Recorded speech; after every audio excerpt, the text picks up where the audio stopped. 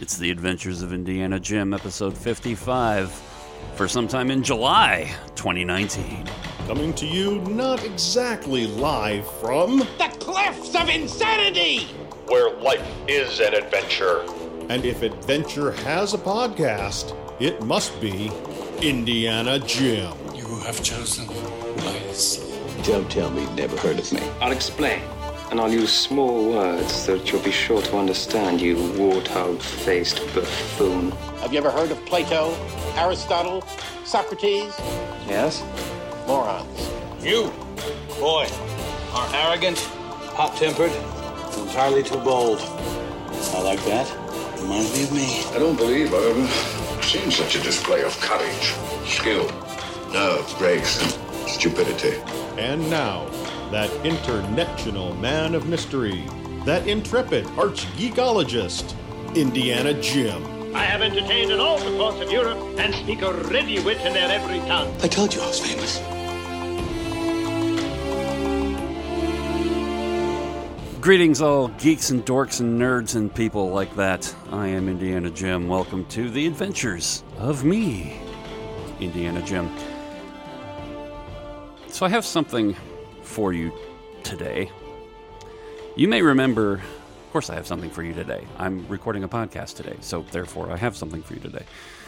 You may remember back in the last episode, midlife angst and something or other. I don't even remember the title of the episode. I suppose I should know what that is. Midlife Anxiety and Crippling Angst, a comedy.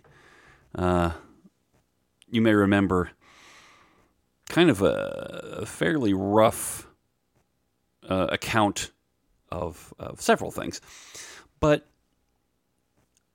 I have recently experienced something that I want to share with you. An extremely important change since then. And I'm not going to get into a ton of detail about what exactly triggered this change, because that's not important. The important thing is that it happened. Really a fantastic, you can't explain it other than a sea change in my perspective, in my self-realization, whatever, I've self-discovery, that kind of thing. So there's that. I wrote a note about it on Facebook, but I'm gonna share it here because I think it's important, and so far it's been meaningful to several people, and so I want to share that with you. And also, I would just like to say that we have someone, a listener, send in feedback.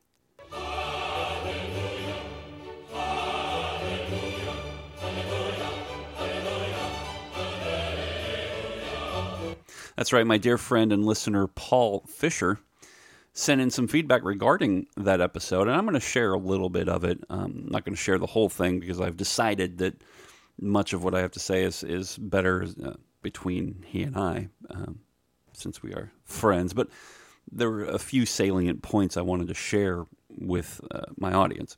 So we'll get to that. But first, let's dive right in to what we're here for. And that is what I've called the death of fear and self-loathing. And a lot of this I've sort of dealt with when I was reading the book, The Big Leap by Gay Hendricks. A lot of this I've sort of, the idea was to tell the story of our upper limit problem, like to tell the story of what is holding us back. And a lot of that was self-discovery and will remain private, but I'm going to share a lot of that in the next episode, episode 56. I'm going to get into that a little bit more and kind of outline the lessons I've learned from that. And so I went back and reviewed the notes because I read this book about a year ago, maybe a little bit longer. I went back and reviewed my notes and kind of looking for connections between what I was thinking about then and what I'm thinking about now. And some of that had to do with the story of my past and why I believed certain things. And so that book kind of got me really exploring, where do my beliefs come from? What deep-seated beliefs am I not even consciously aware of? And some of that was also helped by Tony Robbins and Cliff Ravenscraft. So this kind of all is sort of a culmination of everything. And finally, I'll get to it. So the end of June 2019 marks that weekend, which I experienced a sea change in my life. One that finally revealed to me the one limiting belief that has governed or colored nearly every major decision and event in my life. Most of the negative ones, anyway. It certainly did not govern the decision to decide that I want to write, or the decision that I want to podcast, or any of these things. We're talking about limiting beliefs holding us back or causing us to self-sabotage. So forgive the rather long story, but it's entirely relevant to the discovery of your limiting belief. Sometimes you don't know what you have until it's gone. You've heard that. And sometimes you didn't know what you had before it left. I guess that means the same thing. But sometimes you don't know what's missing until it smacks you in the face. And this time, it hit me like a ton of bricks weighed down with cinder blocks underneath the giant tortoise holding up our vast flat earth. Now, can you really believe there's people that actually believe this in the 21st century? I don't get it. I think some of these people are yanking our chains, but I don't know. It seems like there's some people that actually believe the earth is flat. I don't understand why. So, when you grow up without one of your parents in your life from your very earliest recollection, it affects you. Now, much has been written about the lack of father figures, but in my case, it was my mother. So as much as my dad tried to be both the nurturer and the disciplinarian, and as much as my grandmother sacrificed and worked to fill in that gap, she could never really replace your mom, because you know that that's not your mom. That's not the person who gave birth to you. That's not the person who contributed, 50%, I guess, if you want to put a mathematical equation of your makeup. So as a child and into my teenage years, and this is not because of this, but just factual information, from 2nd to 10th grade, 8 years of my life, maybe 9, depending on, because we lived 9 years in this town that I'm going to get to. I was bullied, teased, ridiculed, and physically assaulted by several of my peers. Now, I grew up in a tiny Northern California town called Chester. You could find that on the map on Google. A town where if your parents were poor or didn't work for Collins Mill, the lumber company in the area, or you lacked athletic ability, you were nothing. So early in life, going back before that, I was diagnosed with muscular dystrophy. Not going to get into that very much, but suffice to say, no. But suffice to say, I was slower to develop physically than males my age in every single way. And we were pretty much dirt poor, renting a small cabin from a family on their property. They had about, 12. I think they had about 12 cabins on this. It was they were vacation cabins, I guess, but really the people that rented them lived there. So my dad worked the local hardware store, True Value, doing odd jobs for people also here and there. And I'm not going to say anything disparaging about my dad. He did the best he could with really very limited resources. He was the son of a man who himself was abused by his own father, physically abused.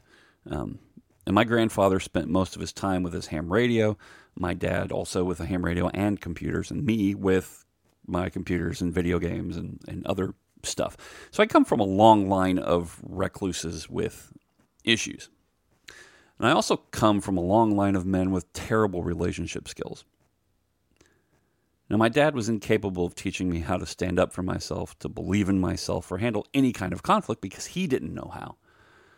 So I learned to be a recluse not only from learned behavior, but also because I was rejected by most of my peers for various reasons. I didn't really have a choice not to be included.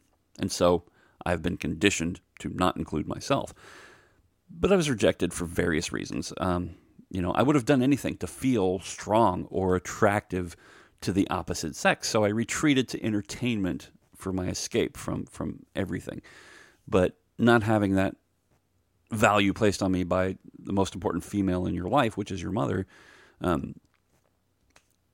affects you. So thus, everything I ever knew or thought about or believed about relationships, I learned from love songs on the radio, TV shows, and movies that I watched.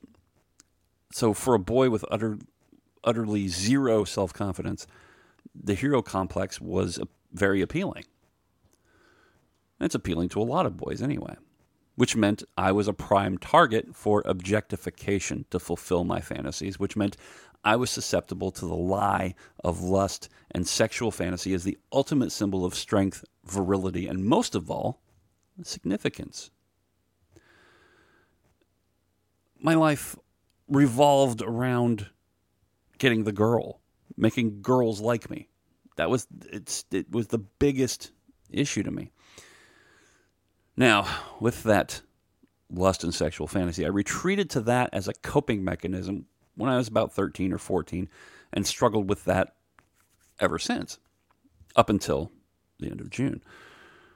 So like my friend Cliff Ravenscraft and Tony Robbins teach about the 6 human needs, it fulfilled my need for certainty, variety, significance, and connection, 4 of the 6 human needs. And the pathway to addiction is if something fulfills a majority of those 6 human needs, you are more likely to become addicted to it. It's more likely to become a foundational part of your makeup. But something new happened at the end of June. And all the information I've gathered and have been learning from Cliff, Tony, and also Gay Hendricks, along with what I knew from my Bible, came into brilliant focus, like a flash of light. And in my belief, God himself revealed to me the one limiting belief that I've been holding on to, consciously or unconsciously, for my entire life. This belief has governed almost all my major decisions in life, like I said, the negative ones, or colored those major decisions in some profound yet crippling way. And that belief, ladies and gentlemen, was that I'm not good enough. Now, we all seem to struggle with that to some degree. A popular way to look at that these days is imposter syndrome, when we're trying to stand out amongst a crowd, particularly in podcasting or with YouTube video creators. Writers especially deal with this. Most creatives seem to deal with this, is that belief that we're not good enough. But mine permeated my entire existence. It wasn't just in my creative pursuits. It was in literally everything. Now, I want you to do an experiment. Look in the mirror and say that a few times. I'm not good enough. You're not good enough. To yourself. Say that. Go ahead. If you didn't do that, good. Don't ever do that. Don't. But if you did, how does it make you feel? Now try feeling that, but understanding that there are people that believe that in their heart of hearts, again, about everything they do, about everything they are. Now, this was always reinforced by my dad, but not in the way that he told me I'm not good enough. But ultimately, he believed it about himself and was never really able to express to me that I was good enough, that I was significant, because he didn't feel that. And so if you don't feel significant, how, other than in a self-deprecating way, oh, you're so much better than me, oh, you're so much better looking, oh, that kind of thing, how can we possibly pass on to someone else that they are good enough? So when speaking of people, positive thinking speakers and preachers, and especially, let's say, the 7 Habits of Highly Effective People, or Dale Carnegie, or these kinds of things, he would always quote one of his favorite verses from the Bible in the King James Version, the place where Paul says, I know that in me dwelleth no good thing. It was always the emphasis that we're not good enough for ourselves. We're all sinners. Oh, woe is us, how much help we need. The thing is, I do believe those things in a way. They are true statements, but it's only one side of the coin. The verse actually says that it is in the flesh which no good thing dwells, the flesh being understood to refer to our sinful nature. But according to the Bible, if we have believed in Jesus, God has given us a new heart and a new nature. And that passage there outlines the war between those two natures, but ends with verse 25, which is about deliverance. Thanks be to God who delivers me through Jesus Christ our Lord. To understand the context of what is being said there, it was never about, with like Tony Robbins or some of these people, it's never about making up some positive pap to lie to ourselves with so that we feel good. It's about finding legitimate positive things about ourselves, finding gratitude in our life. Take another verse, Philippians 4:8, and this is what makes me feel like these things that I'm learning about Tony Robbins and Cliff about focus, what we focus on. Your focus determines your reality. Is this verse, Philippians 4:8 says, whatever is true, noble, right, pure, lovely, admirable, anything excellent or praiseworthy, those are things we're supposed to focus on. And no matter what struggles you're going through, you can find things that are excellent and praiseworthy. You can aspire to things that are noble and right and admirable. So the real follow-up question to the belief, I'm not good enough, is good enough for what exactly? Good enough to save myself? No, of course not. Good enough not to make mistakes again? Highly unlikely. Good enough to help myself? Not when I reach the end of what I am capable of. Ultimately, I never understood until it hit me suddenly that despite how dirty, sinful, incapable, and worthless I think I am, or how worthless you think you are, no matter what you believe, that God thought you and I are worth enough, or were worth enough to die for. I was worth enough to forgive. I am not worthy enough because of myself, but I am worthy enough because He loves me. And that's all the worth I will ever need.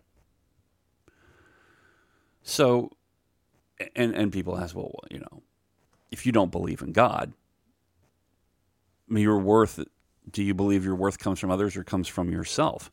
Ultimately, my worth does not come from anyone else because they will fail me. Everyone disappoints us. Sometimes there's no one perfect that meets every single one of our needs. My worth can't come from myself because I am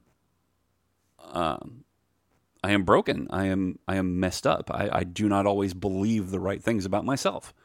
I do not always think clearly. So, therefore, our worth has to come from something beyond ourselves that is unchangeable. We can't go back and forth, up and down between feeling worthless and feeling worthy, feeling worthless, feeling worthy, feeling worthless, feeling worthy.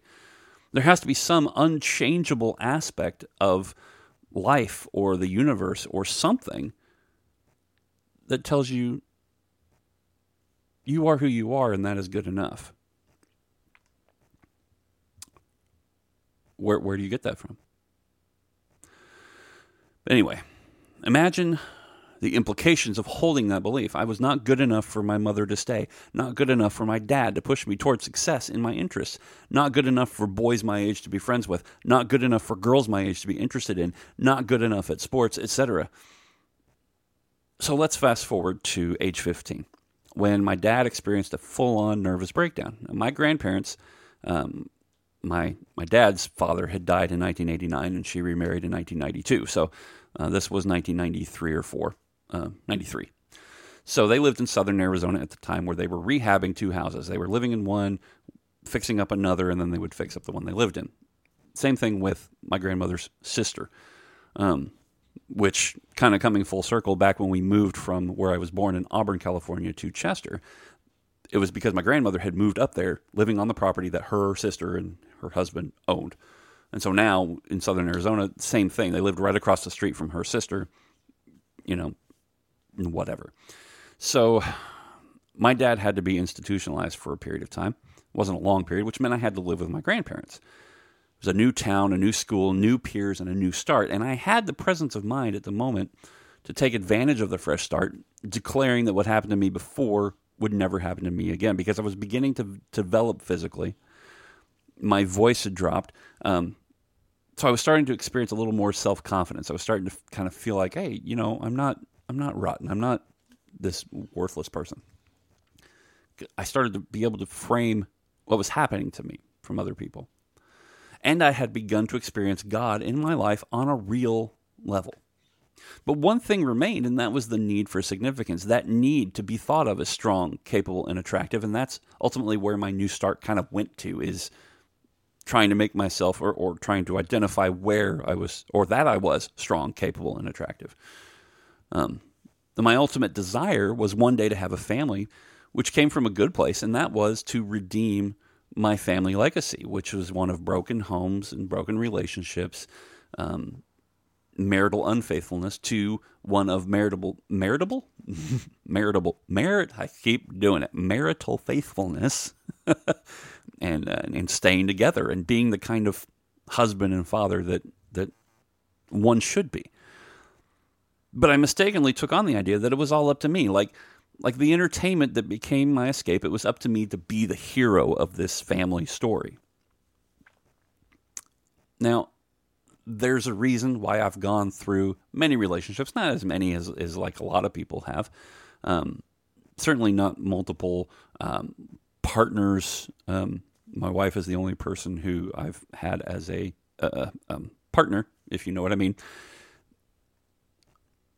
That's why I've struggled to be a good husband and father, why I've changed jobs 8 or 9 or 10 times over the last 20 years, why I've self-sabotaged any sense of success or momentum I've experienced over the years. I mean, it was because of my depression and whatever that I simply, in 2010 or 11, I just or 12 maybe. 2012 was a bad year. I'd let everything lapse on my domain name, on the podcast, everything, and I've had to try to restart that, and it's been through fits and starts that I've been doing that.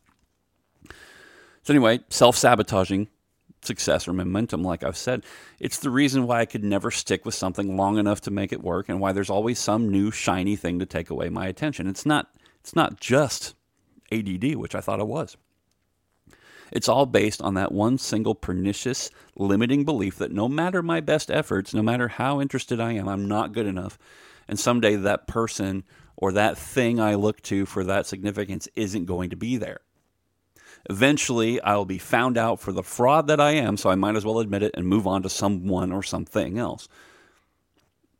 You know, I never thought I was the person who had imposter syndrome, but it goes so much further beyond just imposter syndrome.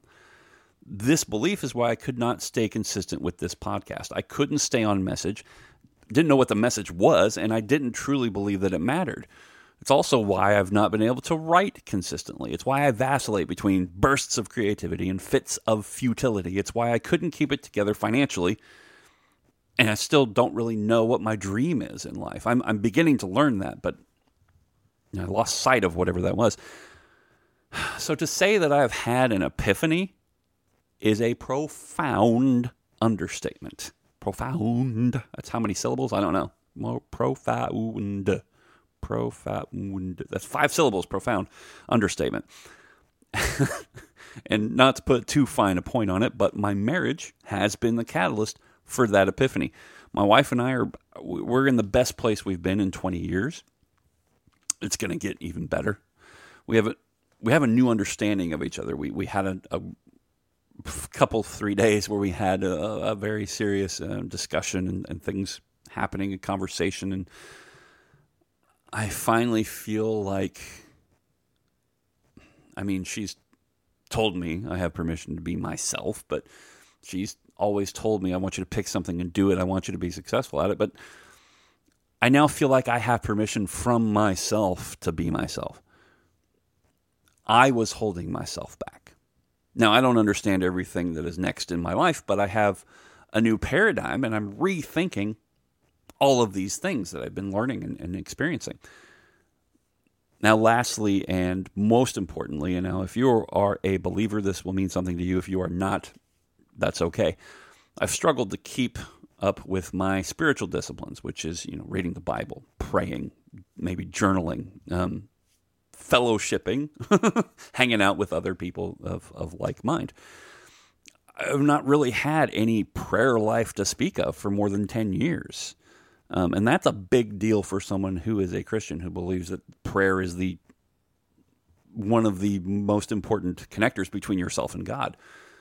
I've been going through a dark night of the soul, in quotes there, longer than I think it's supposed to last. But suddenly, because I've recognized what my number one limiting belief is, I know how to pray. I know what to pray for. I know where I'm struggling. I know where that enemy is attacking me.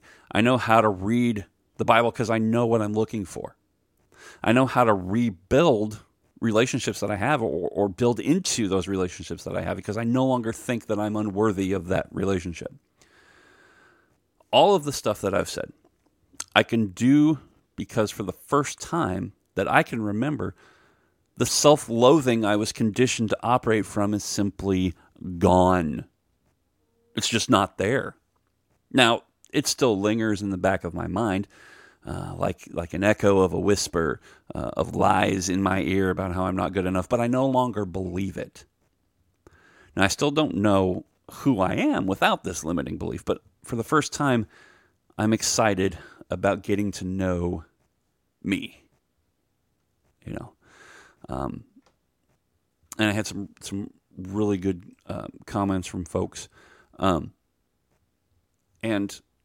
Cliff Ravenscraft, it's one of my favorite comments. He says, "The cool thing is that we are made in the image of God and He is a creator. In a way, you have the gift of creating who you are without this limiting belief. All caps, you are worthy. And I'm thrilled to know you, and I look forward to seeing you again in Franklin, Tennessee." Speaking of which, Franklin, Tennessee, September 13th through the 15th, I think, is the Free the Dream Conference. It is a conference put on by Cliff Ravenscraft, formerly the podcast Answer Man. He's now redefined himself as the Mindset Answer Man. If you go to, I think it's freethedream.live, you can go there, or you can go to cliffravenscraft.com. And you can look up the Free the Dream Conference. Now, it's not an inexpensive thing, but it's a bargain compared to a very similar experience what you would receive at a Tony Robbins event. So it's in Nashville, Tennessee. You would have to, pay to get there, lodging, and the conference itself. But I encourage you to look at it, listen to the testimonial, see if it's for you. It may not be for you. That's fine. But my wife and I are going, and very excited about doing that. But that wasn't the only place that I received good, I don't know what to say, feedback on it. It was in the Free the Dream family Facebook group. And I wanted to read a few of those. Let's see. It from Jared said, "That hit home in so many ways, it's not even funny." And hopefully I'll be able to speak with him and meet Jared and find out how it spoke to him. This is from Chrissy. It says, "Jim, thanks for this. Beautifully said how our self-limiting beliefs can hold us back. This really hit home for me. I can't wait to meet you in September." I can't wait to meet you either, Chrissy. I'm very excited. A little nervous, but missing meeting new people. And then Jason says, "Thanks for sharing your journey and your epiphany, Jim. I've said this to Cliff before. Limiting beliefs are sneaky buggers, and I'll add now that they burrow deep. I'm thrilled that you have uncovered yours. It has to feel amazingly good. All the best to you, and looking forward to meeting you in September." So I can't wait. And like I said, I'm a little bit nervous because this is kind of a new experience for me. It's not that things I've said haven't impacted people before. It's the fact that I guess there's more meaning to it now. There's more purpose, more intent behind it now. Like I understand what has built me into a person like this. I don't know how to put that, but there it is anyway. So I'm very curious to hear what you think.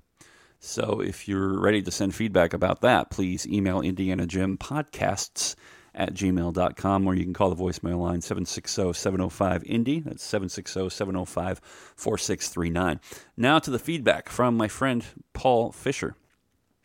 And like I said, I don't want to share everything, because some of it I think applies to me and some of it maybe doesn't, or some of the struggle that he gives solutions for I might have moved past, but I want to share a few things. Number one, especially if you are a person who feels overwhelmed, here's some tips from my buddy Paul. Number one is to carry a notebook and write everything down. Now, not just any old notebook, and not just any old pen, and not in your phone. You need a focal point. This is where I feel like this comes from. He says get one with a hard cover, one that costs a little bit, so that you don't forget it. Something that has value If you ascribe financial value, you're more likely to take care of it. Then write everything down. Everything that happens in life, everything you feel like you need to remember, or even things that you just need to process through, even simple things. Don't write tiny print. Start a new page for everything. Every page has what you're doing. And what he says is what you're doing is offloading your brain to an external device, one without a battery and a screen, one that you will always keep on you because it becomes necessary to your existence. He even says write down story ideas, favorite hotels and restaurants, everything. This will help you get control of the situation. So what you're doing is you're not just trying to keep it up in your head. You're having a physical place that and of course we all know that writing down things has a significant relationship to retention and memory. And he talks about what to do about making the vehicle your own place. And he has other tips in there, but you have to, I guess, what I find in there is identifying that this is your place, that it is comfortable and productive, especially if I'm a passenger. But we'll get to that with Paul. Schedule breaks from driving every 2 hours, and some of these things are specifically for the job that I was doing. But I felt like the notebook idea, I've heard that before, and I think that's valuable. And I think that I do have a lot of notebooks laying around that I write stuff in, so I might have to get some more valuable ones. But anyway, what he said about creativity I felt was especially valid for this audience. And I'm feeling like my calling, my place is as a believer, specifically to other people in the church. We've lost sight of the value of creativity, the value of the arts in religion, and not so much as evangelistic tool, because there's so many corruptions of the faith. There's so many things that we try to turn, a Christian version of music, and Christian version of fiction, and a Christian version of movies, and all, there's all these Christian versions of things.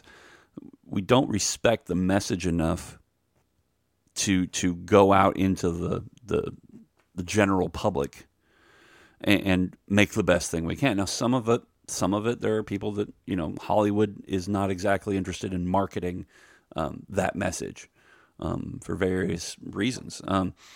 And, we have to figure out a way to express it in a way that the world finds valuable. Because I think what's happened is we've turned it into an evangelistic tool instead of just a testimony tool, I guess is the word.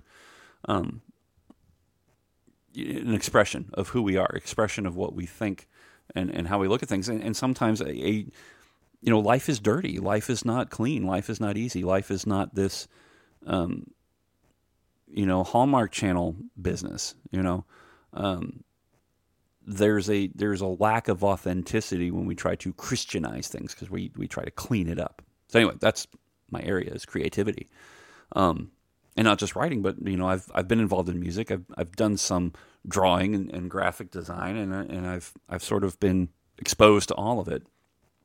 But he says, find what you like and do it, and I believe that. You go to The Big Leap, it's all about being in your zone of genius, that place where you lose track of time, that thing that ultimately fulfills you. Whatever that is, you spend more time there. Don't worry about what anyone else thinks. It's not about, if you're writing, it's not about impressing people. It's not about, does so-and-so like it or does so-and-so dislike it. If creativity helps you balance your life and remove stress, then do what you want, even if you don't ever share it. It doesn't matter if no one is watching your stream, reading your book, or singing your songs. You need to do what makes you happy. And your happiness doesn't depend on other people, and I think that is so true. Again, that happiness goes a lot to value and worth. Your value and worth doesn't depend on what other people do or say or think. It depends on you and what you believe. If you want to make other people happy, you can, cook for them, invite everyone over and throw some burgers and dogs on the grill. But when you're done, look at yourself in the mirror. Are you happy? Are you smiling? Check your own happiness and write it down in the notebook. And he gives a few examples. writing down, I am happy after writing a song for 2 hours and noodling with my guitar. Or, I am not happy after sitting in front of my computer and writing on my novel for 3 hours. If I had 3 hours of good, productive writing, I would feel ecstatic. But it's just an example. Or, I am happy when I cook for my family, friends, church, etc. I am not happy when I spend 2 hours playing video games when I could be outside mowing the grass or fixing my kid's car. I feel pretty happy after 2 hours of playing video games. Sometimes I don't. Obviously, when you're not doing things that need to be done, and you're doing things that don't need to be done, you should not necessarily be filled with happiness. But he says, make that notebook a part of tracking your happiness, just for yourself, not for anyone else to know about. And when you find what makes you happy, do that more. When you find what makes you unhappy, do that less. And I think that's a wonderful idea. It's physically taking inventory, and that's something that I did start doing even way back when I was just reading The Big Leap. I've been doing this for a while, sort of inventorying my life, not really journaling per se, but as I go through books, processing what I'm learning. So I think that's extremely valuable, Paul, and I definitely appreciate you giving that. And for you all that are listening, do that. Take inventory of your life. Who did I get this from? I don't know if this was Tony Robbins or if it was Cliff. Gosh, where did I hear this? I'm trying to remember what it was. But it was about time management. Oh, it was Dean Wesley Smith. That's what it was. In his series about carving out time for writing. You can find that. I think that's free on YouTube. Dean Wesley Smith on YouTube. Carving out time for your writing. And one of those things he said was, write down everything you do. Take inventory of how you spend your time, no matter how small it is, no matter how short it is. And you write down how much time you spent doing whatever that thing is. And you will learn very quickly where you're wasting your time. You will learn very quickly how much time you're spending on stuff that doesn't matter. And it kind of helps you figure out where you can carve out time. And so I think it's extremely valid. Good information there. And then there's the thing about the podcast. In the word of Evo Terra, Paul says, the podcast is yours. You can do whatever you want with it. I give you permission. I remember when he said that on the podcast Pontifications. In the words of Dave Slusher, there's a guy I haven't heard the name of in a while. I do this podcast because it makes me happy. I don't care if 100 people listen. I don't care if no one listens. I do this for me. And that's hard for me. Well, let me finish. It's your podcast. Don't stop yourself from doing what you want. If people want to listen to you, then they will listen to you. If one episode isn't for them, they'll skip it or they'll unsubscribe. Don't sweat it. This is for you. And I'm reminded real quickly of Star Wars Theory, another YouTube channel that I've been watching. Not all his video. I don't really like all the theorizing and all that stuff. But even though I do my own, it's not really where I go. I kind of like to have the story revealed to me. I'm not theorizing about where things are going or where, anyway, good content, great content. But he was talking about, getting feedback on, I want you to do more lore videos. I want you to do more reviews of comics, or I want you to do more fan fiction stuff, do more fan fiction videos like he did that Vader film, fan film stuff. And I said to him, my comment to him was, do what you love to do and your audience will be there.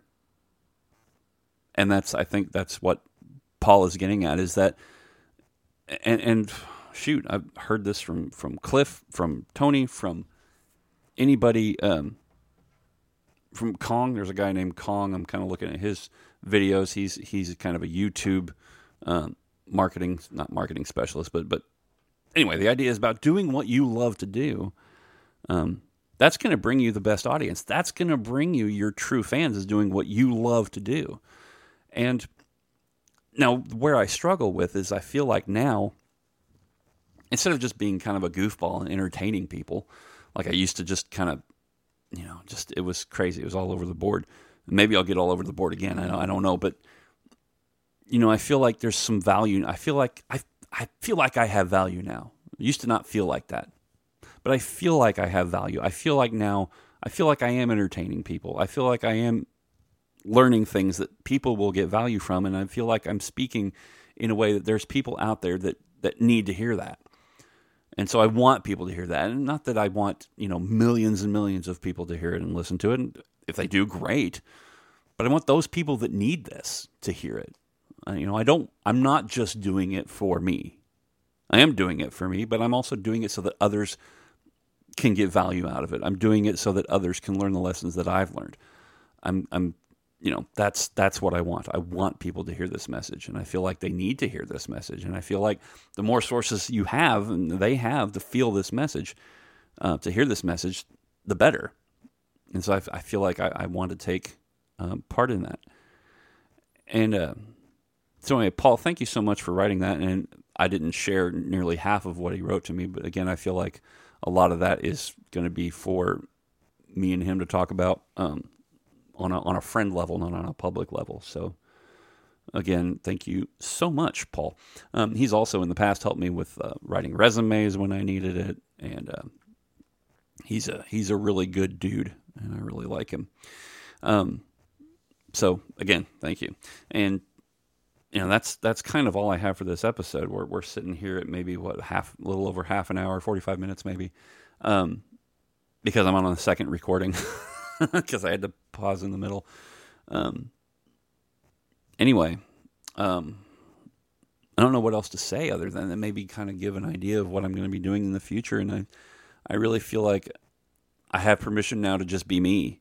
And so one of the things I want to do is start talking about movies that I like that, not necessarily everybody else likes, not necessarily everyone else appreciates. Movies that sometimes get criticism because they're not as good as XYZ fill in the blank, movies like First Night, the movie that starred Sean Connery and Richard Gere.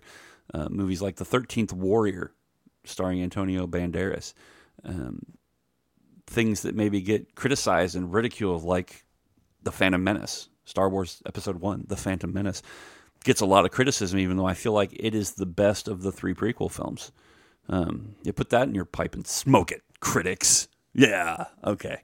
Maybe I'll talk about gaming, but I think I'm going to reserve that for my YouTube stuff. But we'll see. I'm still learning some new lessons, and like I said, next episode I'm going to be talking about some of the stuff that I remember from the Big Leap, the notes, the things that I highlighted, and how I relate that to now that I've had this momentous epiphany.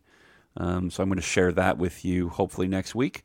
I'm actually going to start taking some notes on it here after I'm done with this, and so that I can start preparing ahead of time and stay ahead of the curve.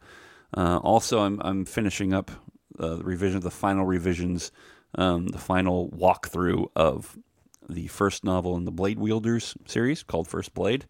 And I was originally going to call it First Night, but I feel like that's been done, considering it's the name of one of my favorite movies. But First Blade, and we'll be doing that. Hopefully we'll be releasing that soon so that you can pick that up on your favorite e-reader device and check that out. So anyway, I'm going to leave you. I'm going to let my friend J.R. Murdoch tell you everything you need to know about how to contact me. And I hope to hear from you. Please send me some feedback like Paul Fisher did. I'd dearly love to hear from you if you're listening. I'd even love to hear from you if you're not listening. But see, that's kind of impossible. Anyway, thanks so much for listening. I'll talk to you next time.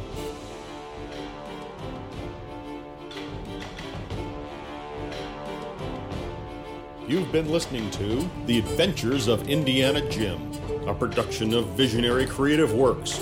Call the voicemail line at 760-705-INDY. That's 760-705-4639. Send your emails or MP3 comments to indianajimpodcasts@gmail.com. Follow Indy on Twitter at IndianaJim. Visit adventuresofindianajim.net for more information and audio content. This is J.R. Murdoch on Twitter at J.R. Murdoch and at jrmurdoch.com.